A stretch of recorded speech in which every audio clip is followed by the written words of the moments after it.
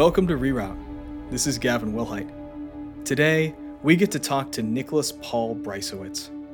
Nick is the Director of Development for the Long Now Foundation, as well as a philosopher, a musician, and a generally deep thinker across a wide range of topics.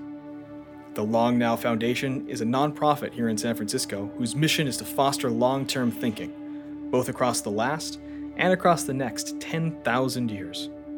Their projects range from placing metal translation discs on the surface of the moon that can translate between over 1,000 human languages, to resurrecting the woolly mammoth in order to revitalize Siberia. We'll be talking to him about long-term thinking, what it means to be playing a finite versus infinite game, and how we can gain strength from meditations on our own mortality. So sit forward, listen in, and enjoy our conversation with Nicholas Paul Brysiewicz.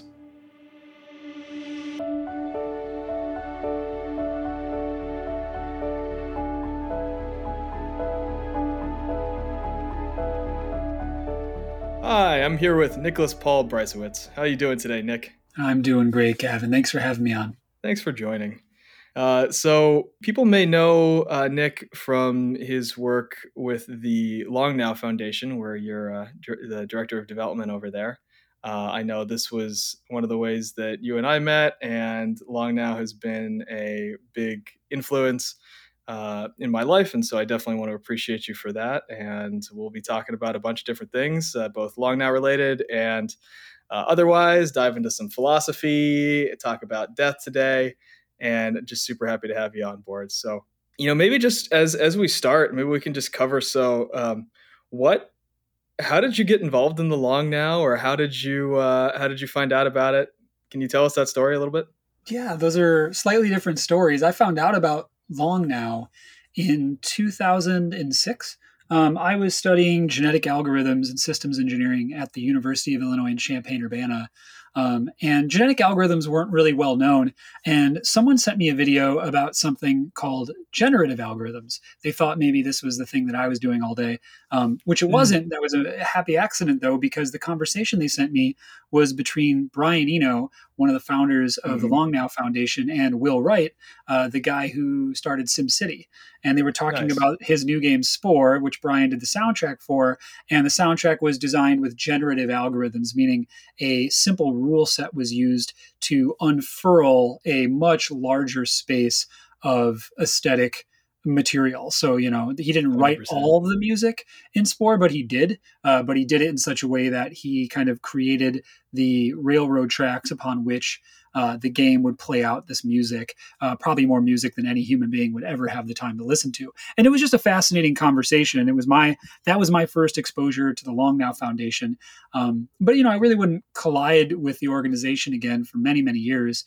Eventually, at some point in my life, I ended up in California, and I was kind of looking for a place where I could bring my systems engineering background, but also some of my background in philosophy and a few other things all together. And Long Now was kind of looking for a person to do precisely that. So we kind of just found each other at the perfect moment in that really kind of scintillating, serendipitous moment that sometimes happens in your life, but very rarely, these punctuated things where it's like everything just comes together at the right moment.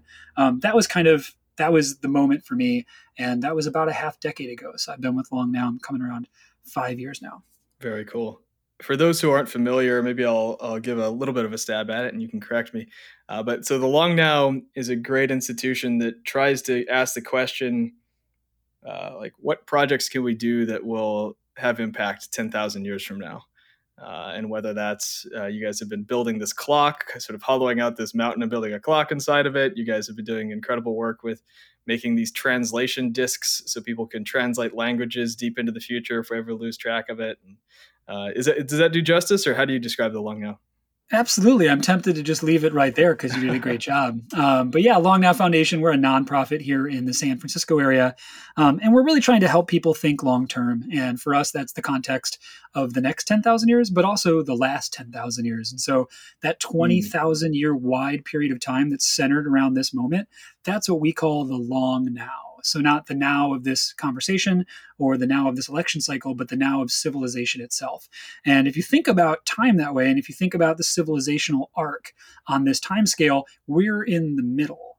right Right. smack in the middle of these two 10,000 year periods. And that has some implications because there's a lot of narrative out there in the world that kind of talks about how Long Now Foundation, how human civilization is kind of at the end of its adventure, that we're in the Hmm. last pages of the civilizational storybook.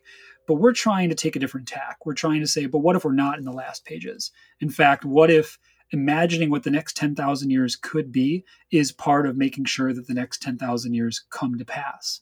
And if that's true, then in what ways can we help people think about their life and their work on these timescales? And so that's, of course, where the clock comes in, and the Rosetta Project, which was the translation archiving project that you had mentioned. But we also have some other stuff. We have a long-term betting platform and an award-winning cocktail bar called The Interval. Yes, you We do. have a I've had we have a many a good monthly conversation there. Yeah. yeah, and I'm so looking forward to all of us getting back there for some more good conversations. Of course, with the pandemic, our public space has been closed for, basically a year now. But hopefully, with the vaccinations rolling out here in California, we'll be back to having beverages, cocktails, and tea together sooner than soon. And then we have a regular monthly lecture series that we've been running for, God, over a decade now. And we had our hands in the Revive and Restore project, which was right. using genetic technology for conservation, famously de-extincting things like the woolly mammoth or the passenger pigeon. So there's a lot of different things that we're involved in. And the general idea is we don't know how to get people to think long-term. We don't know as a civilization what we need to do to get to the next 10,000 years. So we're going to try a few things. We're going to see what resonates with people, what has the biggest impact on the way we think about our place and time and our responsibilities to future generations. That's fantastic. I look forward to Pleistocene Park. I think that'll be a lot of fun. Yeah. I will say one of the things that I appreciate about Long Now projects is there always seems to be two sides of it, where one is, okay, this is some actual impact or some actual physical disc or something that could actually help in some way. And then the other side of it is there's always a story. There's always some sort of inspirational aspect. And I appreciate that a lot. It's hard not to share the projects. And just, before we move on, I just want to appreciate that, like, the Long Now is one of the main reasons why I am in San Francisco, because I just kept coming every couple months to a talk. And eventually I said, this is stupid. I should shorten the distance I have to drive to come from LA to one of these talks, and move to San Francisco. So. Oh, whoa. I didn't even know that. That's so cool to hear. And I really appreciate you saying so. I'm glad that it's had that kind of an impact on your life. 100%. And Stuart Brand is one of the founders of it, and just an incredible human being. And I went up to him after one of the talks and just introduced myself and said, hey, you seem like an awesome question asker at the end of all of these talks, because that's the only thing I knew him as. And he was very gracious and kind. And so thank you. He is incredible at asking questions, right? He is. It's not fair. It's not fair to the rest of us who also have to be interlocutors in the world. Having that standard in my mind is just constantly, it's like the horizon you can never catch. No matter how many times I watch him do it, I don't feel like I'm able to absorb enough of it. It's such a cool skill set. Absolutely. So, one of the things that you were talking about is kind of us being in the middle of a bunch of different things and feeling like it feels very much like a critical point in history. I know I felt that. Does that resonate with you, where it feels like if we get things right here, things can go pretty well, and if we don't, it's not going to be so much fun? I'd argue that feeling that you're speaking to is the feeling of civilization. That the phenomenological experience of being in a civilization is being in a place where it could all collapse tomorrow. I think civilization is something of a tightrope, and you're always in need of maintaining your balance, because losing your balance would be bad. So I actually think there's never been a time in history where things haven't been important and significant. And I actually think that's interesting, right? There is one reading of history that there are some moments that are just more momentous than others.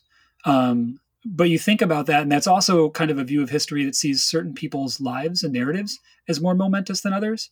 And I think as we become more conscious of the fact that there's a lot of moment in lots of different narratives, life experiences, perspectives, civilizational moments, we we begin to realize that it's all really important, including this moment. So it doesn't take anything away from what you said. I fully agree with what you said. Only I would share that same sentiment about just about any moment in history.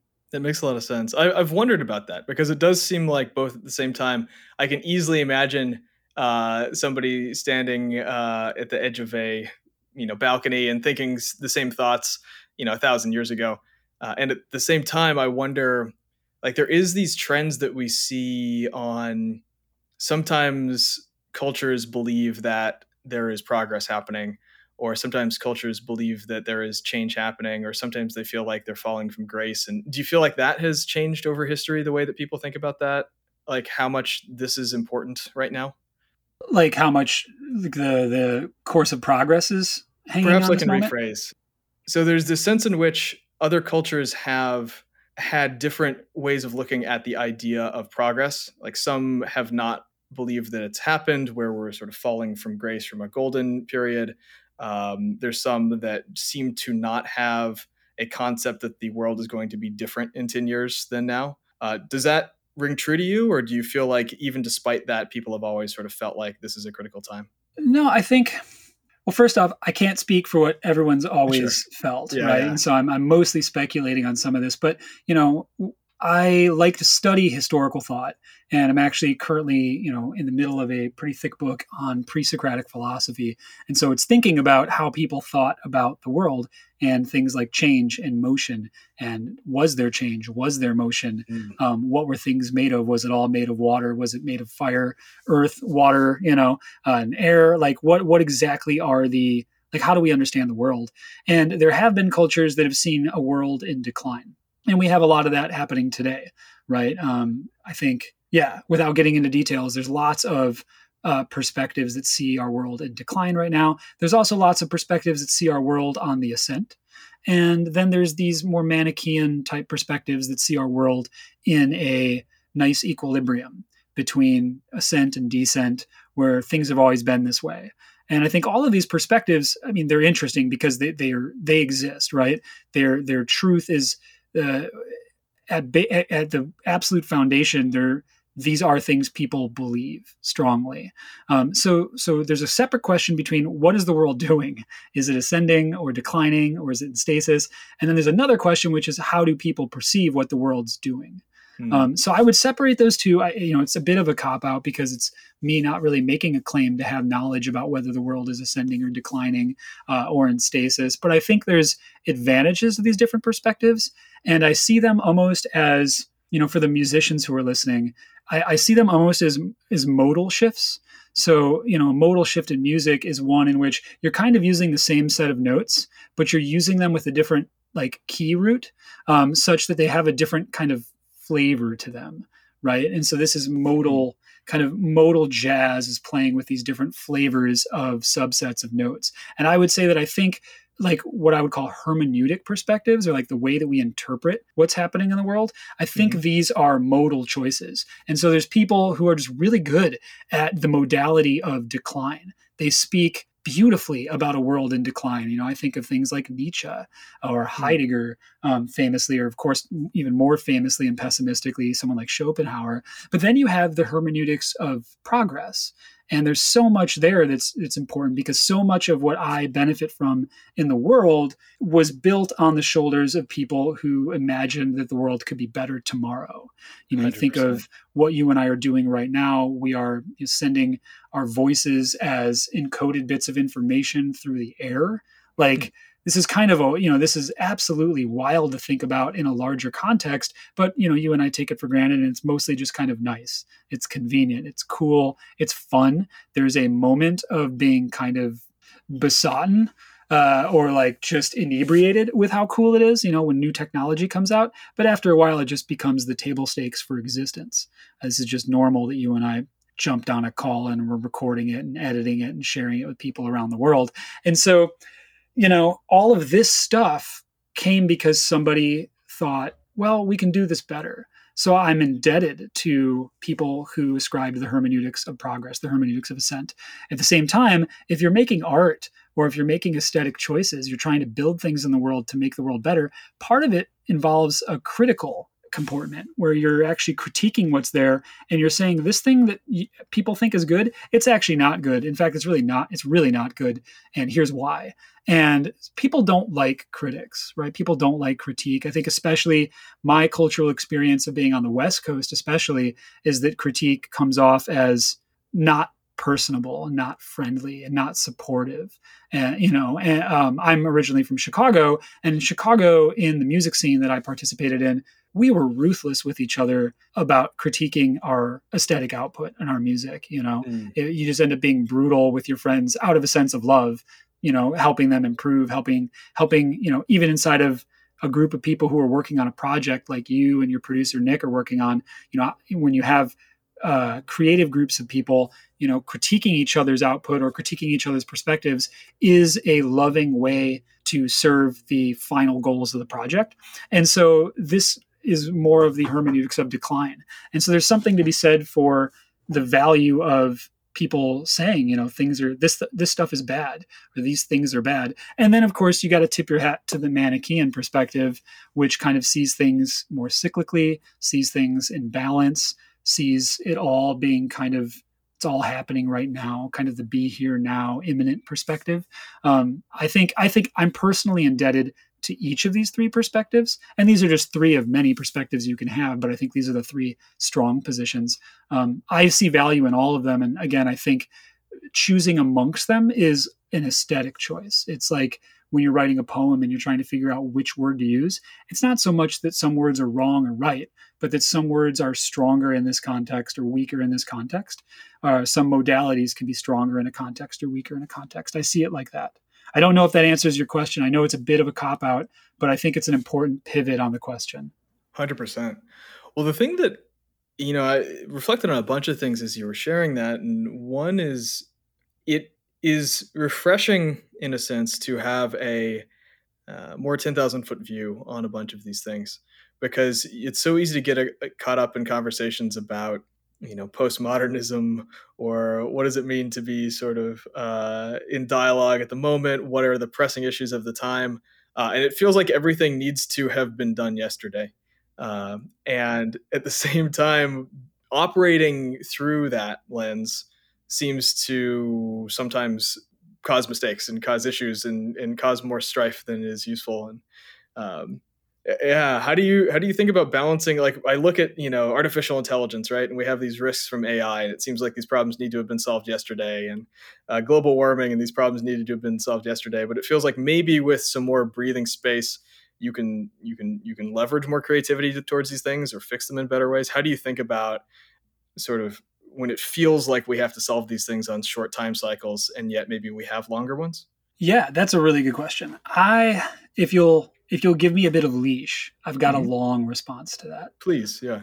I think that this perspective that things need, like, hurry up and do something because we're in a dangerous place, is both like true.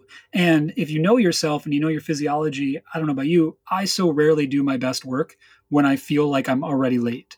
Right. When I feel like the time has already passed for the good option, and now I just have to hustle to avail myself of a less bad option. That's not where I do my best creative work. It's not where I feel most in touch with my own sense of stable truth, like where I feel like I'm in fidelity to what needs to be done. And so I don't know if I think that's the right perspective. In itself, it is a perspective it's a technological perspective. And by this, I mean that seeing the world as a technological problem that needs to be solved, which is kind of bound up in some of these narratives, but it's not the same thing. It's a very specific subset of this kind of more ascent narrative, is that the world is a technological riddle, and that technology will increasingly make it better. It'll optimize it for us. It'll the greatest good for the greatest number, or whatever metric or optimal function you want to put out there. This idea of optimizing for the world in itself invokes the idea of technology, right? This is a technological perspective on technology. And so if we're running into issues with technology as such, like you're talking about artificial intelligence as an existential risk, which is on one hand, like fascinating space of thought and like a valid space of thought. I do think there are risks involved with this kind of thing. In the same breath, I think trying to figure out how to solve that faster or how to use technology to solve that is just more of the same. It's chasing technology with technology. And the issue isn't that the technological, let me back up a little bit. I think what I see is the problem is that we've kind of painted ourselves in a corner where everything's a technological problem. Right. And I see in the discourse people talking about all these different technological interventions from genetic technology to blockchain technology to AI. It's all going to solve the problems of technology. But I actually think that the problem of technology itself isn't a technological problem. I think it's different. It's not something we fully understand. And so I advocate a perspective around technology, which is one of just more of a relationship with it, or like this is what I would advocate, right? By this, I mean, when you have a healthy relationship with somebody, you don't seek to control them. You don't seek to kind of put them in a box where they are what you say they are, and they have to be that, and they can't leave the box. And in order to have a healthy, free relationship with somebody, you need to be open to them revealing themselves to you in ways sometimes that make sense and other times that don't make sense, some ways that are challenging and some ways that are helpful. All of those complicated feelings and emotions of relating, I think, port perfectly over to our relationship to technology. But we don't think about it that way generally. We think about technology not as something that we have to relate to independent of ourselves. We think of it as a man-made thing that we control, and that when we have problems like X risks that come from nuclear weapons or artificial intelligence or geoengineering, that somehow the solution to that frustration is just relating to it even more technologically, trying to control it with even more advanced technology. And I actually think that maybe the answer is to not always do that. Or, in one way, there's value in trying to solve technological problems with technology, but there's also value to taking a different stance and treating it not like something that can be boxed in and controlled. So that's a bit hairy. It's a bit of a hairy argument. I'm stealing. Any philosophers listening right now will recognize that I'm stealing liberally from Martin Heidegger's take on technology. Martin Heidegger was a 20th century phenomenologist, kind of a controversial figure, but a fascinating figure, probably one of the most significant figures in contemporary philosophy. And I think talking about technology without referencing Heidegger or with wrestling with Heidegger's suggestions about the essence of technology is really not having a serious conversation about technology. So I want to open up a discussion that we're going to have about what is our role in this moment, in this significant moment that feels freighted with responsibility for the future. What do we do with these technological risks? I think one of the things is, well, let's try getting out of our standard way of thinking about it. Let's just try it. Is there risk involved with that? For sure. There's always risk in relating to somebody in a healthy manner because they could do something that you don't expect. They could do something that you don't like. But it's also worthwhile. On the other side of that healthy relationship is all the reasons why people get into relationships in the first place. Whether it's relationships of community or romance, or again, whatever kind of relationship it is we have with this thing we refer to when we refer to technology, whatever that is. I think keeping the space open to not pretend that we understand everything that is. Like, of course, yes, I know what it is. I know what technology is. We can have the normal conversation about technology, but I think there's room for a deeper conversation about technology, which isn't so quick to think that we know what it is we talk about when we talk about technology. I like questioning those assumptions. One of the things, as you were saying that struck me was you talk about how you try to treat everything like a technology problem or try to use technology to solve a lot of these big problems.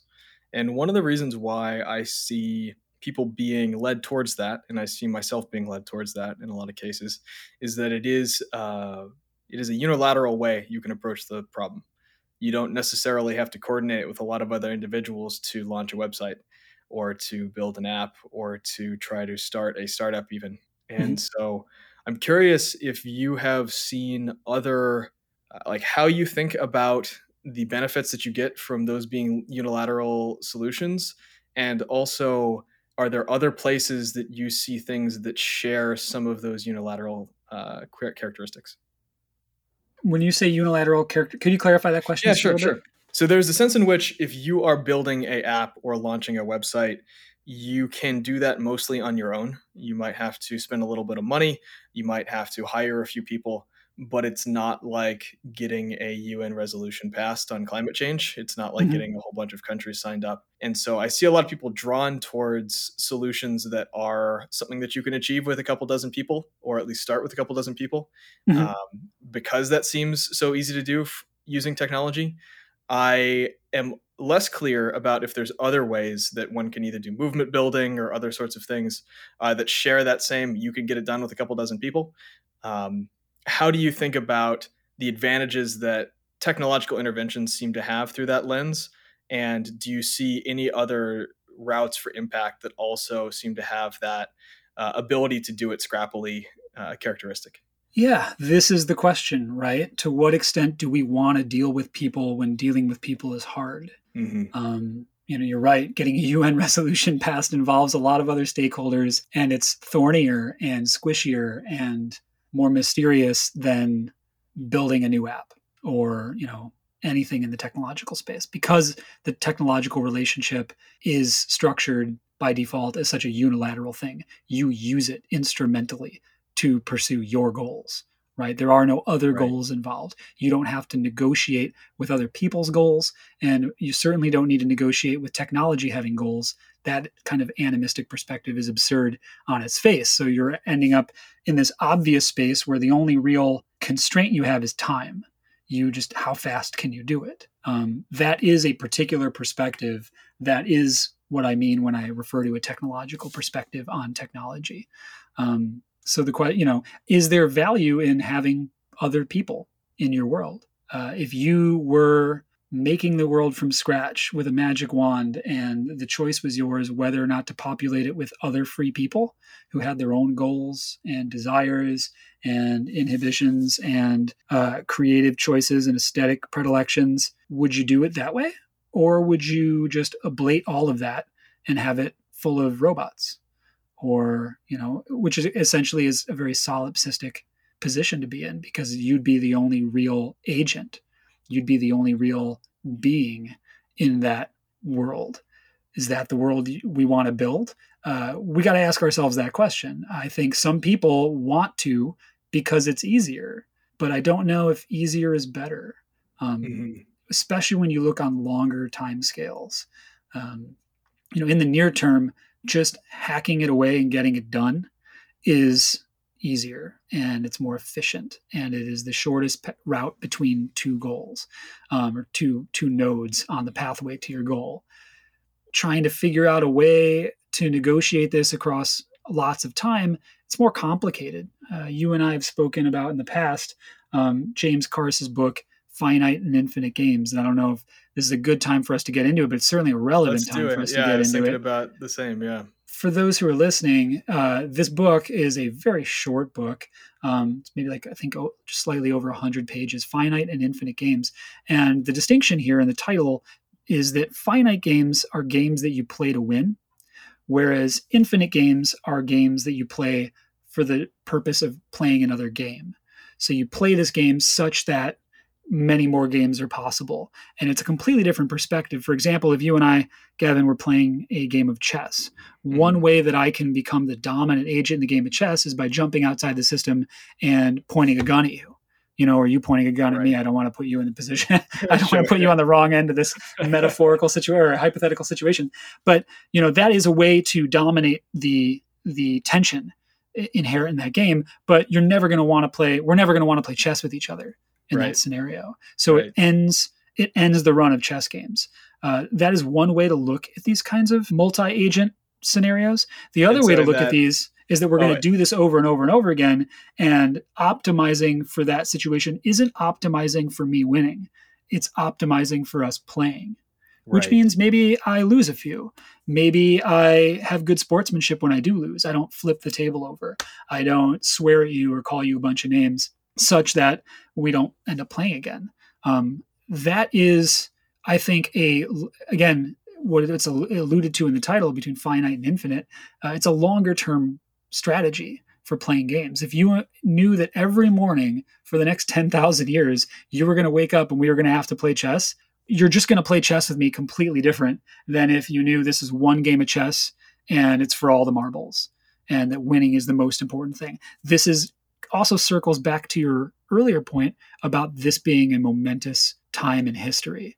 If you think about this time in history and the game that we're playing, this situation that we're trying to solve, this riddle that we're trying to unpack, if you look at this as the thing and that the most important thing is getting this right and everything else is just table scraps, then you'll play this like a finite game.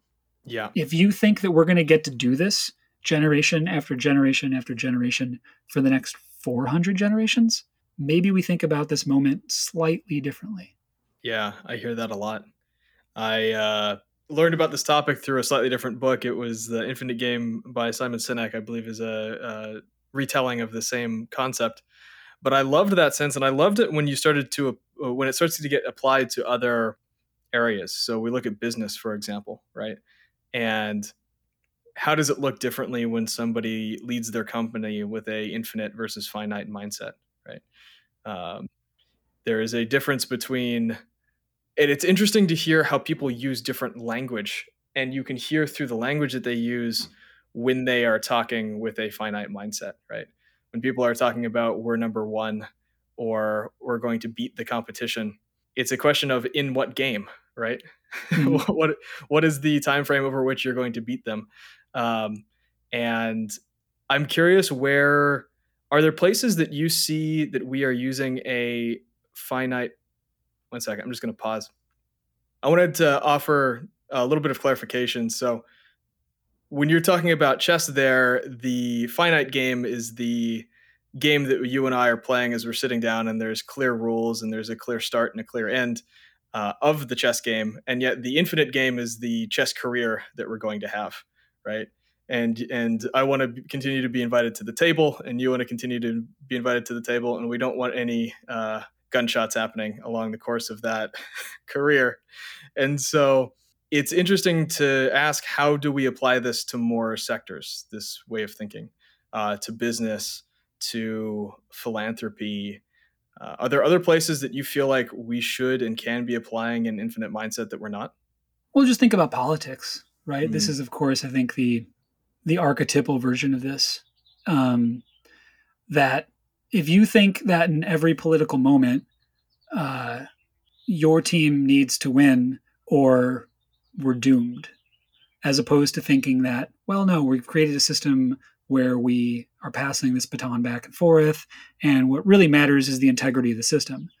There's a difference between your highest goal being the integrity of the system such that we can continue to have these political battles with each other across long periods of time versus actually I'm willing to destroy the whole system just so that I can win this one thing. That would be the distinction I think that we'd all be, I think, intimately familiar with right now. So it shows up in politics. I think it shows up in any relationship. There's always these moments where you decide how important is this micro battle. What's the proverbial story about, like, winning battles and losing wars? You can win the battle, but you don't want to lose the war. And there's something that's the same kind of idea, that there's other temporal horizons which you could look at for optimizing on. And if you're looking at optimizing politically on the next 10,000 years, well, then making sure that you have a stable political system that lasts will be more important to you than any kind of near-term outcome in a near-term political battle. That'll become secondary, or at least it'll be subdued to this other higher goal. Again, this isn't necessarily the most widespread perspective. I think in this moment, there's a lot of finite game playing, whether it's in like electoral politics or politics around climate change, politics around vaccines, like literally everything everything that you could possibly find in a newspaper, you could take a lens on this and say, who's playing the finite game? Who's playing the infinite game? How could we play a better infinite game? I think is the question we could all ask of ourselves, and see what role we could play in steering things towards longer term games so that we can continue to do these things. I appreciate that. One of the words of wisdom that I appreciated in Sinek's book was that he expressed that it's important to have it be known that you like playing in the infinite game, and having that be known to sort of employees of a startup if you're doing that, or to the investors of your startup if you're doing that. And I liked that idea of not only spreading the word, but having it be known that one looks at the world that way, because I think it helps to offer or encourage patience and other sorts of virtues around the way that one is working. And communicating that seems pretty important. Yeah, I mean, that communication allows you to coordinate with somebody, right? So it's like if if you're going to dance with somebody, you might tell them what kind of a dance you want to do, so that two people can actually coordinate their movements. And if you and I are going to play chess for one game versus, hey, we're in a situation where we're going to play chess every morning for the next 4 years, knowing that at the outset changes the way we start playing. And it's a good thing to know so that we can coordinate better and just be more harmonious together. Absolutely. I do wonder, one of the questions I have is, say that you do take a window, right? You take a 4-year window for a startup or something else. How does the performance compare across a team that's in a finite mindset for that 4-year window versus an infinite mindset for that 4-year window? It seems a interesting thing that I hope people try to study on when those crossover points happen. You know what I mean? Yeah, I do know what you mean. Of course, if we think about finite and infinite, right? An infinite game is one kind of game, but a finite game then is an infinite number of games. Like you could have a game that ends in 4 years or 40 years or 400 years, 400,000 years. We can do that forever, right? We can pick the horizon of our finitude. So there's, that's, I think, why Karse splits up this binary into finite and infinite. And you think about, let's say, the Long Now Foundation, we're talking about 10,000 years. Okay, technically that's a finite horizon. It's not infinite. It's not eternity. It's not the eternal now, the nunc aeternum of like medieval scholasticism. We're not looking at time as this finite thing in its own right, and we're like looking at other horizons metaphysically. We're looking at 10,000 years or 4 years, whatever it is. It would be interesting to see what the advantages are. Like, what are the performance outputs, of something that's, expressed as a 4-year goal, 8-year goal, 80-year goal, whatever. That in itself is a technological perspective on it, to stack rank things and find the Goldilocks zone of time horizons. Yeah. I think my own predilections are more of just towards a direction, which is longer. I'd like to think that if the Long Now Foundation sees ourselves celebrating our 10,000th year anniversary, that part of our messaging that year will be to go further than 10,000 years. I think the direction is always longer. There's something about that direction.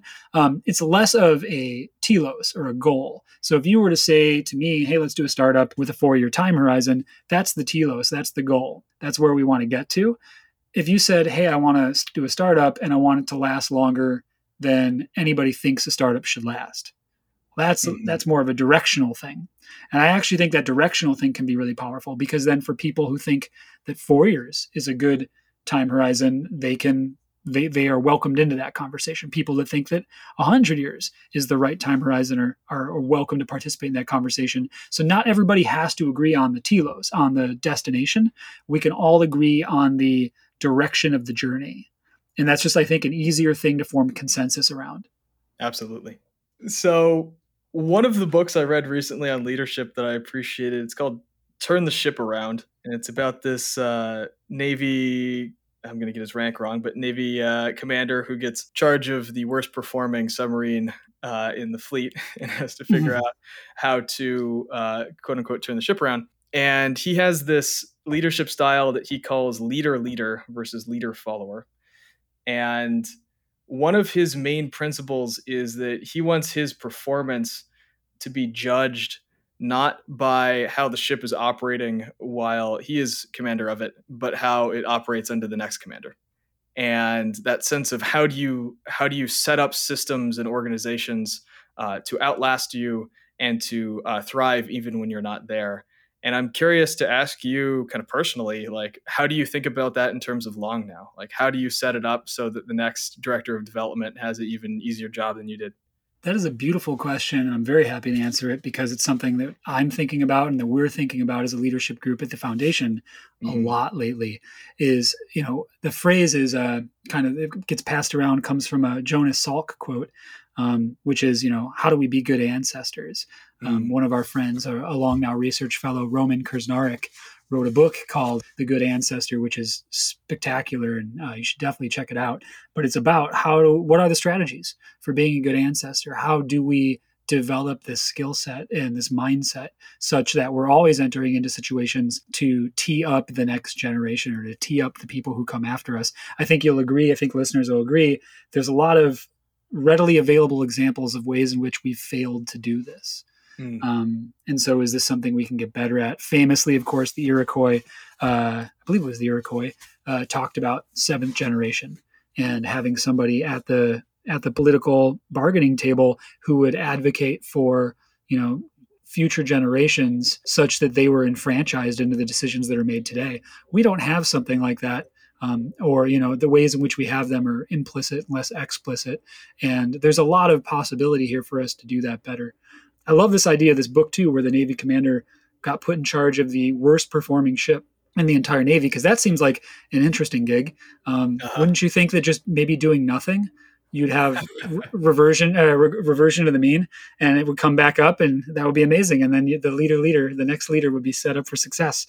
I think the harder thing would be coming into possession of the highest performing Navy ship and having to maintain that track record. I think that would be, and again, I think this speaks to the larger point, which is just, even in that scenario, how does the leader of the highest performing Navy ship set his successor up for even more wild success than he or she had?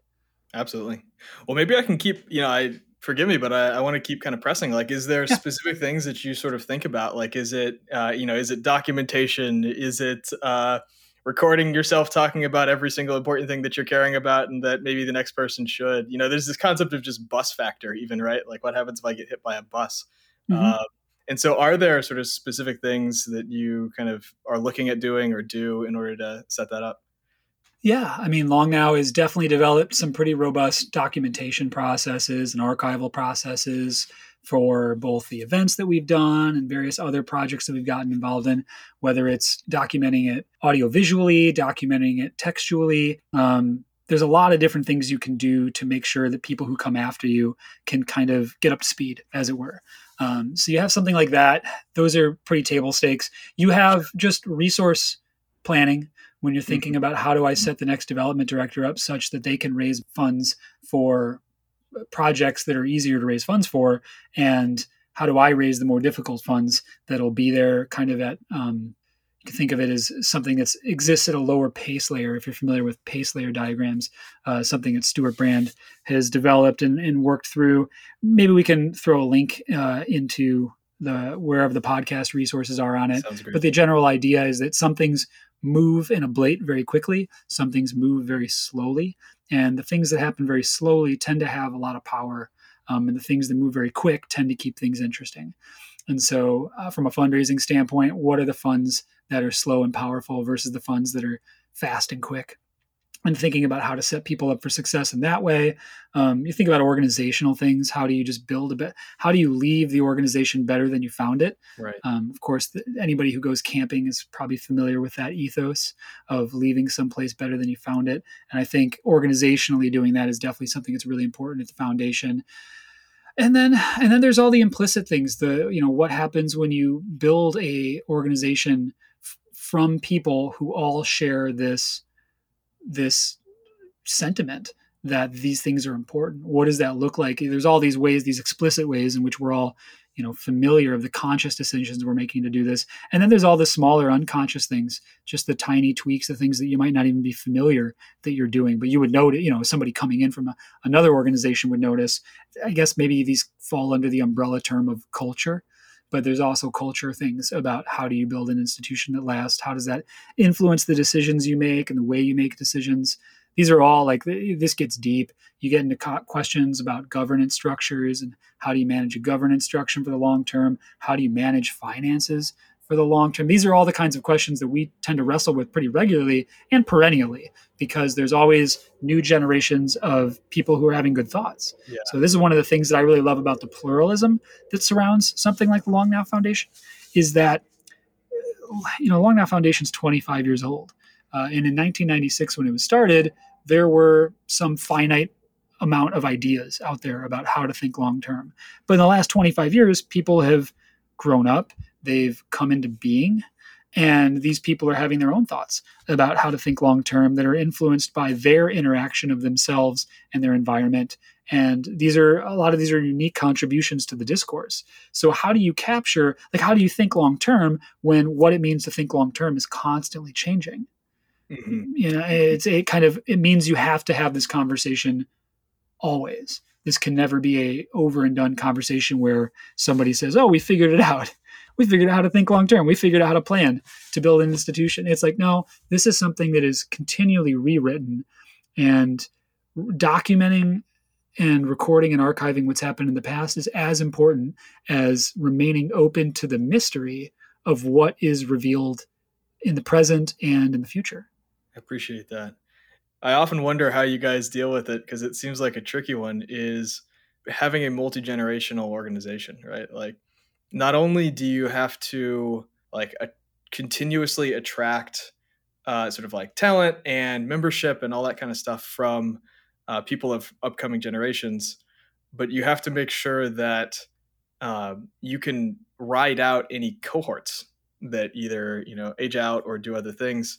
It seems like a difficult proposition, and there's very few organizations that I can think of. Churches and maybe a couple.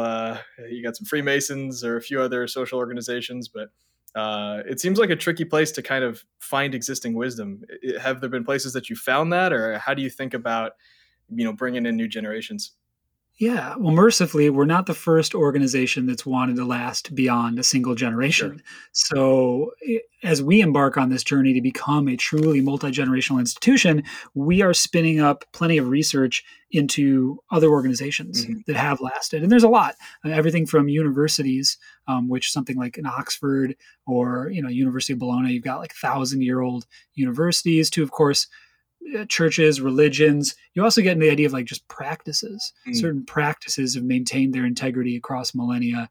So you're looking at things like that. And then you're looking at smaller businesses like breweries, brasseries, hotels.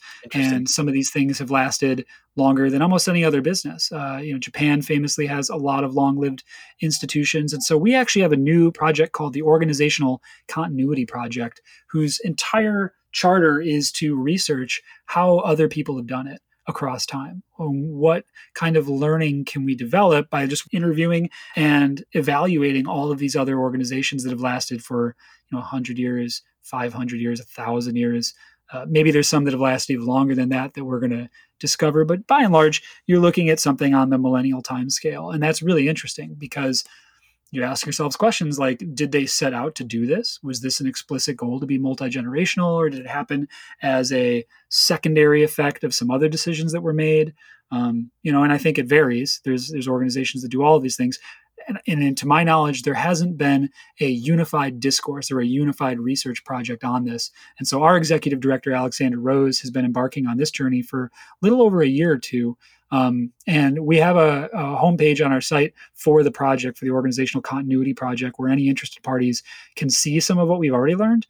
There's a lot that we've already gleaned just from preliminary research, and we're just now on the other side of COVID going to get into a lot more of the travel, in-person research and interviewing that we had originally set out to do a few years ago. We've been held up a little bit by the pandemic. It hasn't been a good idea to travel too much further than the Bay Area. But that's about to change. And so our research in this space is about to amplify quite considerably soon. So I would definitely also, for anybody who's interested, I would just keep watching that space, because we've got a lot of good stuff coming soon. Fantastic. Well, appreciate that project, and we will drop a link to it in the description. Perhaps we will wrap up the end of the episode with a little bit of talk on death and how to take some perhaps some joy in it, as strange as that sounds. But before we do that, I wanted to just ask you, is there anything interesting to share about kind of the road forward for Long Now? What are you looking forward to? Maybe things that our listeners should be looking forward to as well. There's so much that I'm looking forward to because we are in this really precipitial moment between our first 25 years and our second 25 years as an institution. What we're kind of calling our second quarter century. So our Q2 at Long Now is beginning.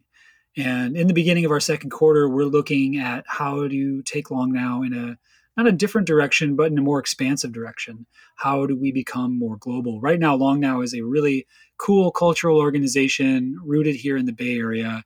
And if you're in San Francisco, there's a good chance that you've stopped by the Interval or one of our talks, or you're familiar with some of the folks that are involved with the institution.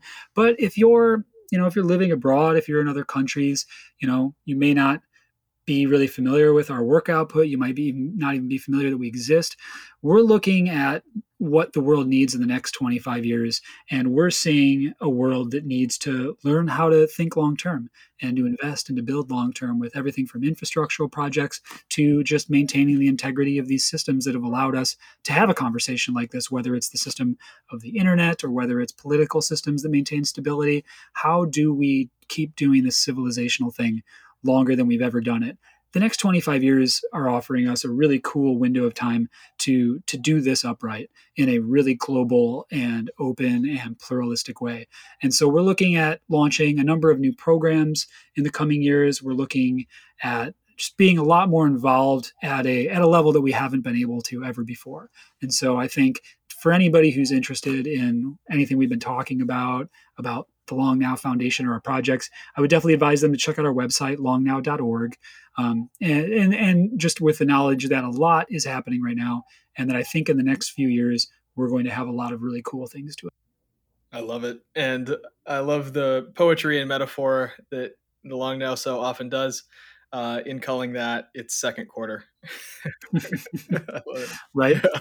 It's appropriate. We've always been advocating that people look beyond the business quarter, and here we are thinking, well, quarter century seems about appropriate. Maybe when we hit the quarter millennial mark, they'll start thinking of us as short-term thinkers. I look forward to that. Me too. Well, given the fact that I might not see it, let's talk about death.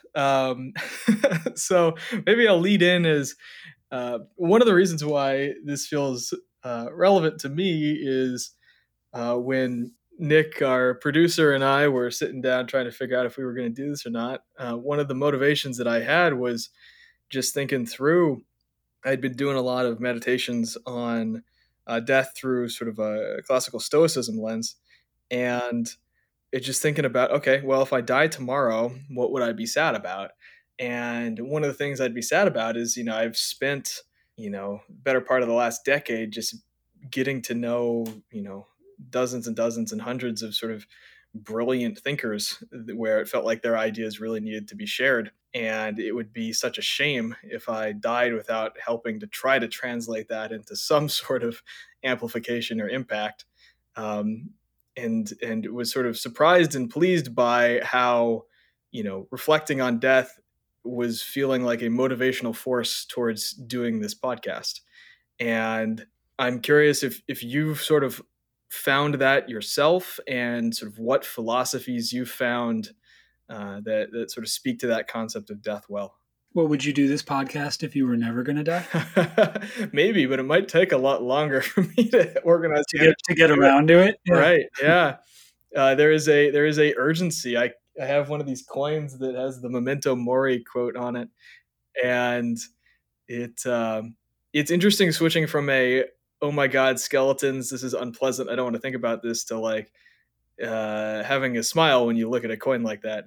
It's odd, but it feels empowering and motivating. Yes. Right? It makes you care. And this is the interesting thing about death for me, is that it's through death that I think we care about anything. If you were going to live forever, and I know there's people out there who genuinely and I think authentically and aspirationally want to live forever. If you were given infinite leash to do all of your projects or design all the things you wanted to design, live all the lives you wanted to live, then what's the reason for caring about any of it? It's all going to happen, right? Eventually, even if you just sat down to think about it for 10,000 years and did nothing, well, there's still, I mean, infinity is a lot longer than even 10,000 years. So it is. So there is this thing about the finitude. I am glad that, the people that are working on longevity, I'm glad they're working on it, and yet at the same time, it's such a small percent chance that I become an immortal being that it seems, I used to think a lot more through those lenses, but it seems without a lot of merit to try to focus on the chance that one can become immortal. Yeah. You think it's a small chance that I will be immortal? I think that it is a small chance. Yeah. I mean, the I think the longevity people would say with an attitude like that, it is. Yeah. I mean, it's totally fair. Right. And that's why I'm glad that there's people with a different attitude. I mean, the highest chance that I'm immortal in my mind is that, maybe not even us, some alien civilization comes on eventually and tries to resurrect everybody, given the idea that information doesn't go away. So we'll see if that happens, but it feels unlikely. Yeah. Well, this is, you've raised this connection between a sense of meaning or care and finitude or death, that because we're finite beings who do perish, that we're only here for a little bit, certainly relative to 10,000 years or eternity, that it's that very finitude that makes the things that we're doing, like having this conversation, or perhaps if our listeners are taking a walk while they're listening to this, maybe with a dog that they care about, and that dog is a finite creature that only has so much time. When you spend time walking the dog, how often are you thinking about, that there's a certain punch card number of moments you're going to spend with that creature?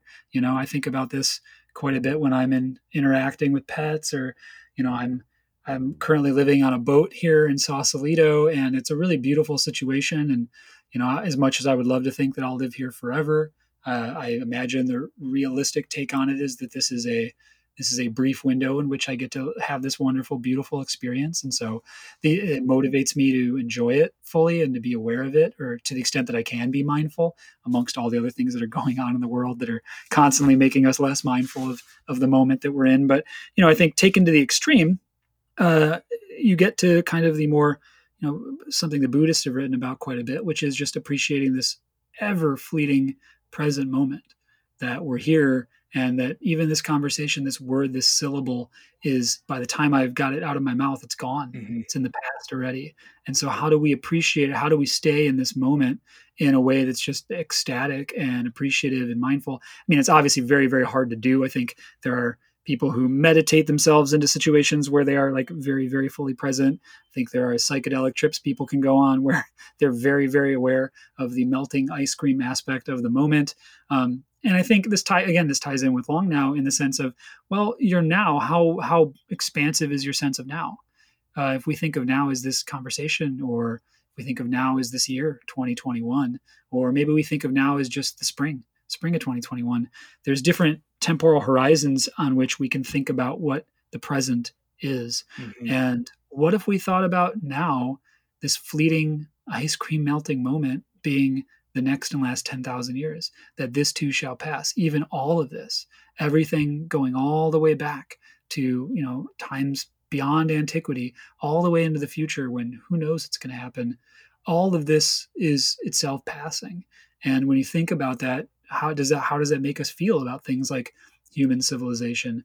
We read books when we're children about things like the dinosaurs, and kids love dinosaurs. I mean, I loved dinosaurs when I was a kid. Were you into dinosaurs? I was, yeah. It's so cool, right? It's just insane to think about, like skyscraper-sized lizards. It's just absolutely mind-blowing, yeah. Especially given just so out of what we would consider normal, that like even one of them coming back is cause for a movie franchise, right? Like yeah. Godzilla. And so Godzilla was a dinosaur, right? I don't know. A mutant dinosaur? I don't know. I'm outing myself as not the biggest Godzilla fan. Yeah. But you catch my drift. Yeah. That was normal for millions of years. Yeah. Millions of years. Totally. And we're talking about a time period that's just 20,000 years wide. Hmm. and appreciating it. So, you know, as much as, you know, the long now seems like ha ha ha, these guys and girls are thinking about, you know, stuff that's never going to happen from, you know, just way too long for the human timescale. Well, I don't know, you know. It'll be interesting. I mean, again, like I hope in 10,000 years we're still advocating for more. You know, I hope we're then talking about a 40,000 year wide period that we're in the middle of. I think that would be healthy. If we like human civilization, we want it to keep going. Obviously, I'm biased, partial to human civilization as part of it. So I think the death, you know, it's our personal death. There's the death of this moment. There's the death of these small adventures that we're on, like this podcast or our current lease, or maybe our current place of employment, the city we live in. You know, there's death of certain climactic things that we're wrestling with. You know, certain seaside villages that are, you know, kind of staring down their own existential the threat of their own existence. And so, how do we deal with all of this? That all of it's passing. Again, there's a lot of literature on it, going back thousands of years, mostly that I'm aware of in like the Hindu and Buddhist traditions. But you know, there's obviously some in some of the other. A lot of them fall under religious or philosophical, you know, banners. But you know, people have thought about this, and so what's the value of this? I think the value is that it imbues things, the everyday, the normal, with a weight, a gravity that is really appreciating that it's not going to be here. There's a beautiful Japanese phrase some of your listeners might be aware of "mano no aware."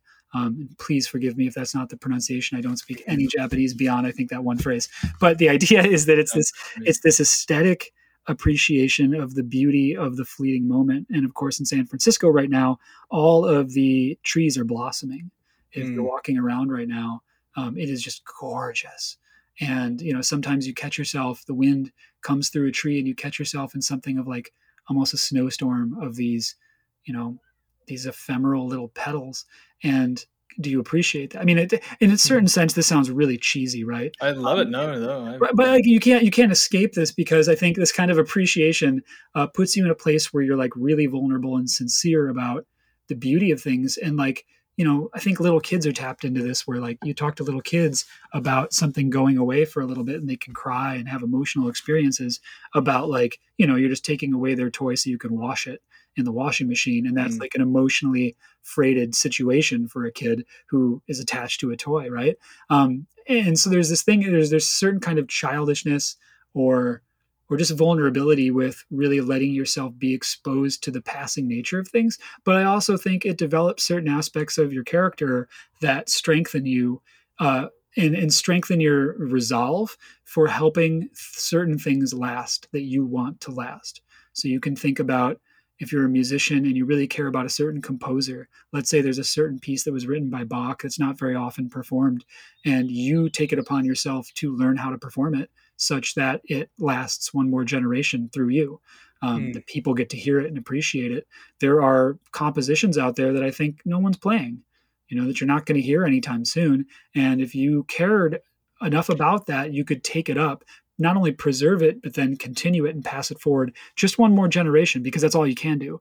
Kind of hearkening back to our earlier conversation, you're just trying to set the next group up as best you can. And one of the ways you can do that is by preserving certain possibilities. So, you know, in the realm of music, maybe one of those possibilities is the possibility of appreciating this composer who lived hundreds of years ago, or the possibility of appreciating this composer who's contemporary. Maybe there's a Taylor Swift song that just really, you know, blows you away, and you decide to cover it in your own style with your own thing. You know, forgive me if I'm using all these music metaphors. That's kind of where I come into relation with a lot of this stuff. But you can think of other ways of thinking about preservation, whether it's a certain philosophical school, like you're talking about Stoicism. We're stretching back now about 2,500 years, maybe even more. You start talking about things like memento mori and having certain artifacts on your person that remind you that you're going to die. You're continuing a practice that's been in continuous practice for 2,500 plus years. How cool is that? And it seems like not that big of a deal, but the only way it got here to you is by an unbroken lineage of people who are doing exactly what you're doing. So it's simple as just having that thing in your pocket means that you're taking the baton one generation further in the relay race of civilization. And when you start to see the world this way, it begs the question, what around you do you want to last longer than you? And what can you do to make sure that happens? You yourself said, I have these friends with good ideas and I want to help those ideas disseminate and hopefully continue forward and develop and influence other people and kind of alchemically combine with other people's ideas in ways that are interesting. Well, how do you do that? Well, you start a podcast. And so I think if more people asked of themselves, what do I love in the world? Like, what do I care about? Because I'm finite and that thing is finite. And how do I use my brief window of time here to extend the brief window of time for something that is bigger than me? And I think whether that's an organization like the Long Now Foundation or a practice like remembering our own death through like Memento Mori or reading Stoic texts, I think textual preservation and the practice of reading and interpreting texts is really important. There's so many different ways to do this. And I think the way to go about it is just to truly ask yourself, maybe get quiet, meditate, take a walk, whatever it is that gets you into the closest touch with your own sense of yourself, and ask, what is the thing that I want to help last just a little bit longer?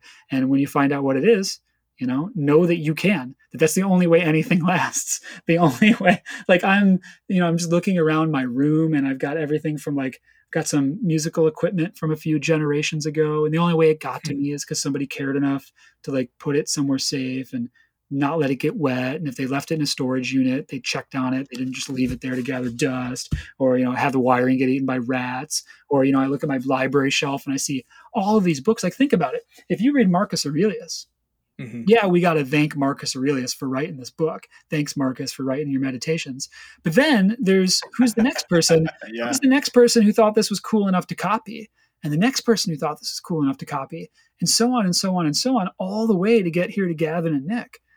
That is an incredibly huge number of people. You've ever watched a CGI laden superhero movie and then the credits roll? And then you're just sitting in the movie theater for what feels like 30 minutes while you're just reading all of these names from people all around the world. And you're I think if you're thinking about it, you're a little blown away by the scope of human organization involved in making 2 hours of cinema for you to enjoy. It's wow, it's a lot of people. And then you think about something like Marcus Aurelius's Meditations, and that number of people has been involved in the book you're holding.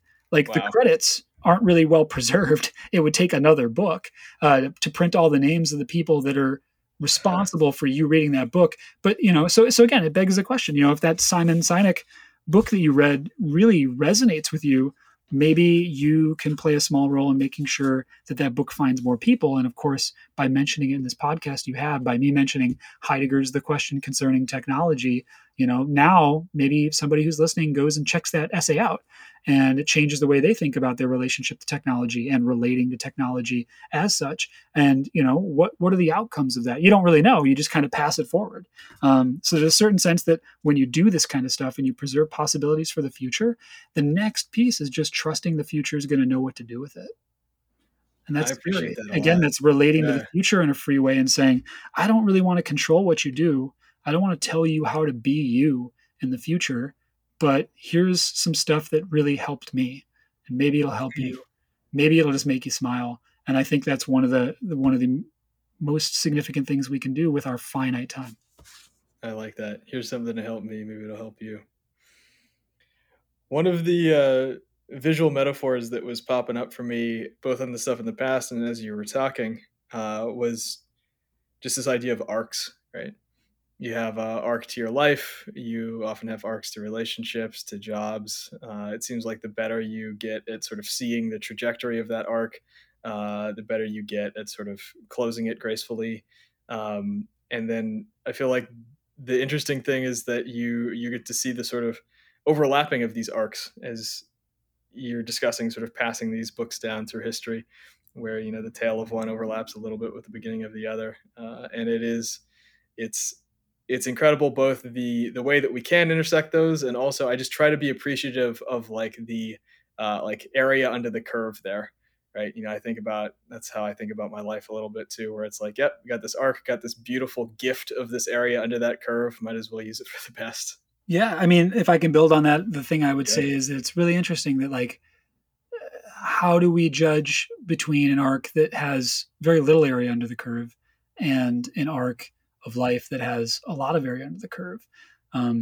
there is something, you think about practices like judo, where the momentous move is like very light. It's a very light move, but it's at this very propitious moment, right? It's just done just right. It's a little adjustment, but just in the perfect spot. And then the whole, it has massive impact.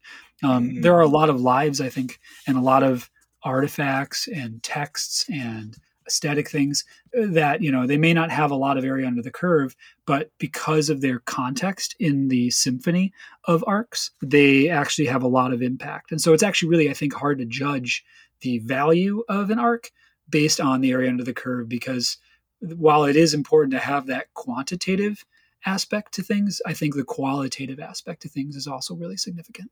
Absolutely. Now, before we move on, I know you've spoken a lot about the philosopher Heidegger, and I haven't read very much myself, but I'm curious if there is any lessons that you feel like people might be curious on, either around death or around the human experience, that you have learned from Heidegger.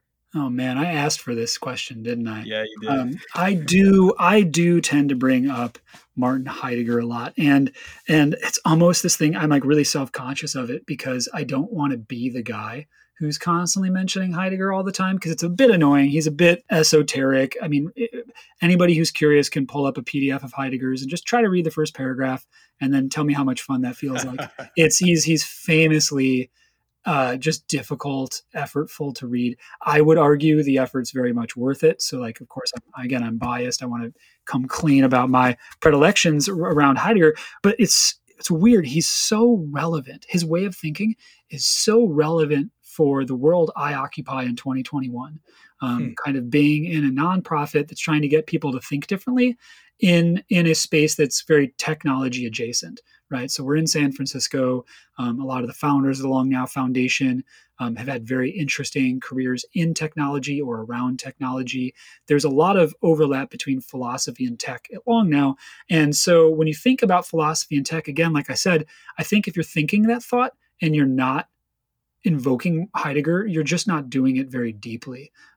That's a sharp criticism, but I think it'll hold, because he's thought about technology very differently than almost anybody else, in such a way that it's really caused, I think, people to just completely pivot how they're approaching the problem space, how they're using language to unpack the problem itself, or even think about it, even frame it. Like, there's really, it's hard to even get started without an assessment of some of Heidegger's stuff. So I do bring him up a lot, but also I ask for everyone's forgiveness because it is a bit of a niche reference. It's kind of like having a friend who like talks about liking someone's earlier material, like a super hip friend with a really awesome record collection, but kind of gets annoying to talk about music to. I'm that guy with philosophy because I end up mentioning Heidegger. Of course, the essay in question that I think is the one to read is the question concerning technology, but he's got a lot of stuff on death too. It's kind of spread across a lot of his work, including his seminal book, Being in Time. Actually, if anybody's curious about Heidegger, I think I have a new route I would send people on, which is I recently got the pleasure of listening to Simon Creechley's podcast, Appliedegger, which is it's the most lucid explanation of Heidegger's Being in Time that I've ever come across. I was so impressed by it. Simon Creechley is such a pleasure to listen to. He's very funny. He's very intelligent. He's just if you have to listen to somebody's voice talk about esoteric German philosophy from the early 20th century for like 16 hours, Simon Creechley is the guy you want to be listening to. And so it's on Spotify, and I actually listened to it twice because I wanted to dig into it before I started recommending it to people. But I do think I feel comfortable recommending it for anybody who is new to Heidegger and wants to embark on it. There is a lot on death. In fact, there's one standalone episode on Heidegger's thoughts on death, which, it's my understanding, Simon Creechley recorded it right after the lockdowns for COVID hit New York last spring. So it's also like a very resonant conversation for the place he was in when he was recording this. So I think if anybody's really curious, that one episode, if you've got like 50 minutes you want to dedicate to Heidegger on death, you could totally pick up Being in Time. You could pick up a secondary text like Bert Dreyfus's Being in the World, which is another great resource. But let's be real. you could also just put on this one podcast episode and probably get a good chunk of it. So I would recommend that episode on death in the Apply Degger podcast. Well, hopefully we can put some links to accompany this. And that would be good. I mean, to the extent that I can share directly Heidegger's thoughts on death, I don't think I can do that justice here. It's a really, it hangs on some scaffolding that he builds up in the book about anxiety, about what it is to feel anxious and what it is, like, who is it that's feeling anxious? I mean, I'm opening up way more jars than I'm going to be able to close in the remainder of our conversation together. So with my apologies and genuflections, I'm going to pivot that question over to Simon Creechley, and hopefully he can answer it much more adroitly than I could. That sounds great. It looks like that's episode 11. What was the podcast called again? It's called Apply Degger, and it's kind of the applied take on Heidegger's being in time, specifically that text. And it's a good place to start with Heidegger. I mean, also, again, the question concerning technology is a brief essay that cuts to the chase on a lot of what I was talking about earlier. And people have built on this. People have criticized it. It's not like a dogmatic text where, that's the truth. That's the Bible of technology and philosophy. But I do think any serious conversation about technology needs to grapple with it. And spoiler alert, almost every public conversation about technology sidesteps it completely because it is esoteric and complicated, and it requires a lot of you, and it requires a lot of your interlocutors. In order to talk about technology through a Heideggerian lens, you got to do a lot of intellectual scaffolding to get to the heart of the matter. But if you don't get to the heart of the matter on something, are you really having a conversation? Are we really talking about the future of technology if we're not cutting to the essence of technology? So I would argue that it's effortful, but it's the worthwhile effort we have to put in to have this conversation for real. Makes a lot of sense. All right. So bringing these things together, there is a sense in which it's interesting to think about not only the death of the individual, but death of a civilization. And I know there's a lot of sort of fears and anxieties that we both have as a civilization right now. And I know I do as an individual on trying to prevent that. And I feel like I haven't quite figured out how to fully justify my thoughts about personal death versus civilizational death, because it just seems so much more sad, the civilizational one. But I'm curious how you've been thinking about that, or if there's any useful lenses that you can offer us about the idea of sort of civilizational arcs or civilizational death. Yeah. I think maybe a useful exercise is a brief meditation on what it means to think about like a positive future. And so let's just, if you're down for this, let's close our eyes. Okay. And let's think about our home from the outside. So maybe we're standing on the street or on the sidewalk and you're looking at your home. And I want you to imagine that home after what it looks like after civilization is collapsed. So maybe it's in a state of ruin. Maybe there are plants growing where there shouldn't be plants growing. Maybe windows are broken. Maybe the wood is rotted away. Maybe it's just completely destroyed. Maybe it's just a mound of dirt, right? This is fairly easy for you to imagine in your mind. Now, go back to looking at it the way it is now.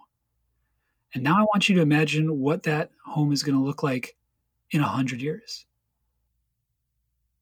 And this is actually way harder. It's way harder. Yeah. Do the same thing with your workplace or somewhere else that you know really well. Just try to imagine it in a privative state where things are worse, where people haven't been taking care of it and maintaining it, where maybe it's been destroyed, and just notice how much easier that is than imagining what it's going to look like in 10 years or 100. And this is the heart of the challenge for thinking about the future of civilization. It's really easy to think about a civilization collapsing because civilizations have collapsed. We can imagine everything from, the archetypal fall of Rome, but there were other civilizations well before Rome that collapsed. And we are in a civilization that is, it's mortal. It's totally capable of collapsing. We have no safeguard. We have no guarantee that we're different than all these other things. Although we could be. How do we stack the odds in our favor as it were? Or how might we keep ourselves busy, imagining we're stacking the odds in our favor? I think imagining what the future could be like is the hard challenge. It's difficult, effortful work to think about what a civilization looks like in 10 or 100 years. It gets even more difficult when things are uncertain, when things are up in the air, or they're tumultuous. Obviously, things recently with the pandemic have been quite tumultuous, at least more tumultuous than I've grown accustomed to as a baseline level of tumult in my lifetime. And it's making it harder and harder, I think, for a lot of people to think about what the future could be like. But doing that work, doing that meditative, contemplative work of thinking about the future, not that you could live in, but that you want to live in.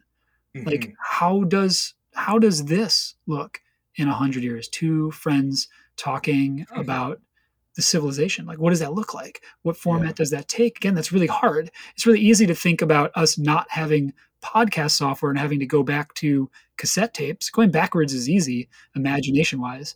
Going forwards is really hard. But that's what we need more of. And so I think when we think about the future of civilization and we think about what we can do right now to build civilization up such that it lasts, such that it endures, that it flourishes, that there's more flourishing within it, I think one of the most important things we can do is tap into that imaginative component of ourselves and really try to sketch out, what do we want? What do we want technologically? What kind of technologies would support the world that we want to live in? What do we want socially? What kind of social systems? What my friend and a long now research fellow, Samo Buria, calls social technologies. What kind of things do we need to get to where we want to go? And how do we start thinking about them now so that we can start building them tomorrow? And so that many tomorrows down the road, we just take it for granted the way you and I are taking for granted the fact that Wi-Fi works. At some point in the past, Wi-Fi was somebody's pipe dream. The idea of doing all this without wires. And it's just table stakes existence now. So what can you imagine when you think about civilization on these longer arcs? What can you imagine being awesome and just making table stakes existence so much cooler? And then how do we start thinking about it so that we can start building it, so that we can start taking it for granted as soon as possible? That's the challenge. So that would be my provocation to everybody at home. I love it. Yeah, I hope we get to take so many great things for granted. And it is, it's inspiring to think about. I wanted to just end on if there's any ways that you think that, if people want to be better ancestors for a few generations or, a dozen generations or 100 generations down the road, what sort of things might you offer that both kind of as a culture maybe we should shift around, and also just actionable things that maybe people can do to help to either support Long Now or do other things? Mm-hmm. Well, when you think about our short-term culture, we've gotten really good at solving problems that are quick, right? I can get a burrito delivered to me while I'm talking to you, by sending information through the sky, right? And all of a sudden, I'll be eating delicious taqueria food here on the houseboat while I'm chatting with you. We've solved short-term problems, and we will continue to be really good at solving short-term problems. But there's some things that take longer to build and they take longer to do. You think about things like asteroid detection and deflection, or solar weather detection, monitoring solar flares. You think about things like antibiotic resistance, or even just thinking about pandemic response. Because these things don't happen every day, multiple times a day, like ordering a burrito, they're not the kinds of things that our civilization is currently really set up well to address.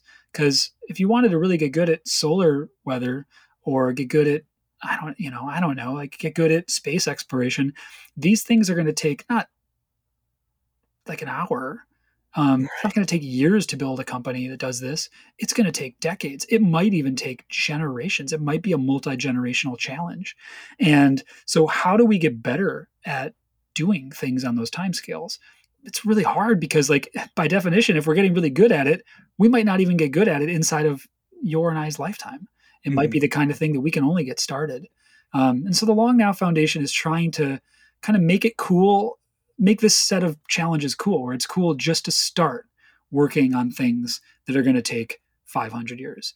You aren't obligated to take it home. you aren't obligated to solve the problem, but you do have an opportunity to get it started so that somebody else finds themselves in the middle, and eventually somebody else finds themselves at the conclusion of a challenge that took, maybe 100 years or maybe even 1,000 years to complete. So how do we get better at this?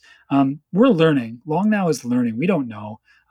We've been listening to experts in a wide range of spaces talk about what they think for, again, over a decade. The organization itself has been thinking about these questions for 25 years now, and we're barely started. We have a lot more work to go, and we need more people. We need new people who haven't been thinking about this, or maybe they've been thinking about this, but we just haven't been chatting together. So I think the challenge for us right now, and something I'd invite people at home to look into is, if this is interesting, come hang out at Long Now. If you're in San Francisco, come visit the Interval. We're doing to-go cocktails now, but eventually we'll be open on the other side of the vaccinations, and which could be as soon as this summer. God, I hope it would be as soon as this summer. That would be amazing. But we'll be hosting events. I'm going to continue to learn about this, and I want to learn from people who are thinking about this. We can learn together. We can help each other learn about this space, and that's what I am finding interesting and worthwhile. And if anybody else thinks that's also interesting and worthwhile, they're welcome to reach out. We do have a membership program. So at the moment, we've got like 11,000 members, over 11,000 members across 65 countries all around the world who want to think long-term, want to find new ways to think long-term, and want to share whatever they've figured out with other people. So if that describes somebody who's listening to this, like, that is a perfect affordance for you to come start hanging out in the abstract sense of we're all hanging out trying to solve this thing. And then if you want to physically come hang out, come make a pilgrimage to San Francisco. Let's have a cocktail at some point. And then if anybody wants to reach out, I presume some of my contact info will be attached to this. And, please don't hesitate to let me know if you have any questions, or, my inbox is an open door on it for anybody who's curious about this stuff. And I'm also curious about learning from others. So hopefully working together, thinking together, talking together, we can pass that baton just one more generation ahead, and that'll be the second generation for us out of hopefully many, many, many hundreds. I appreciate that. Well, thank you so much for your time today. I hope to continue the conversation over a long, but more importantly, qualitatively fantastic period of time. And wish you the best, and look forward to catching a cocktail at the Interval. Thanks so much. This was such a pleasure. And thanks to Nick, who produced this with us. Really appreciate both of you putting so much work into such an important series. Thanks. 100%. All right. Take care.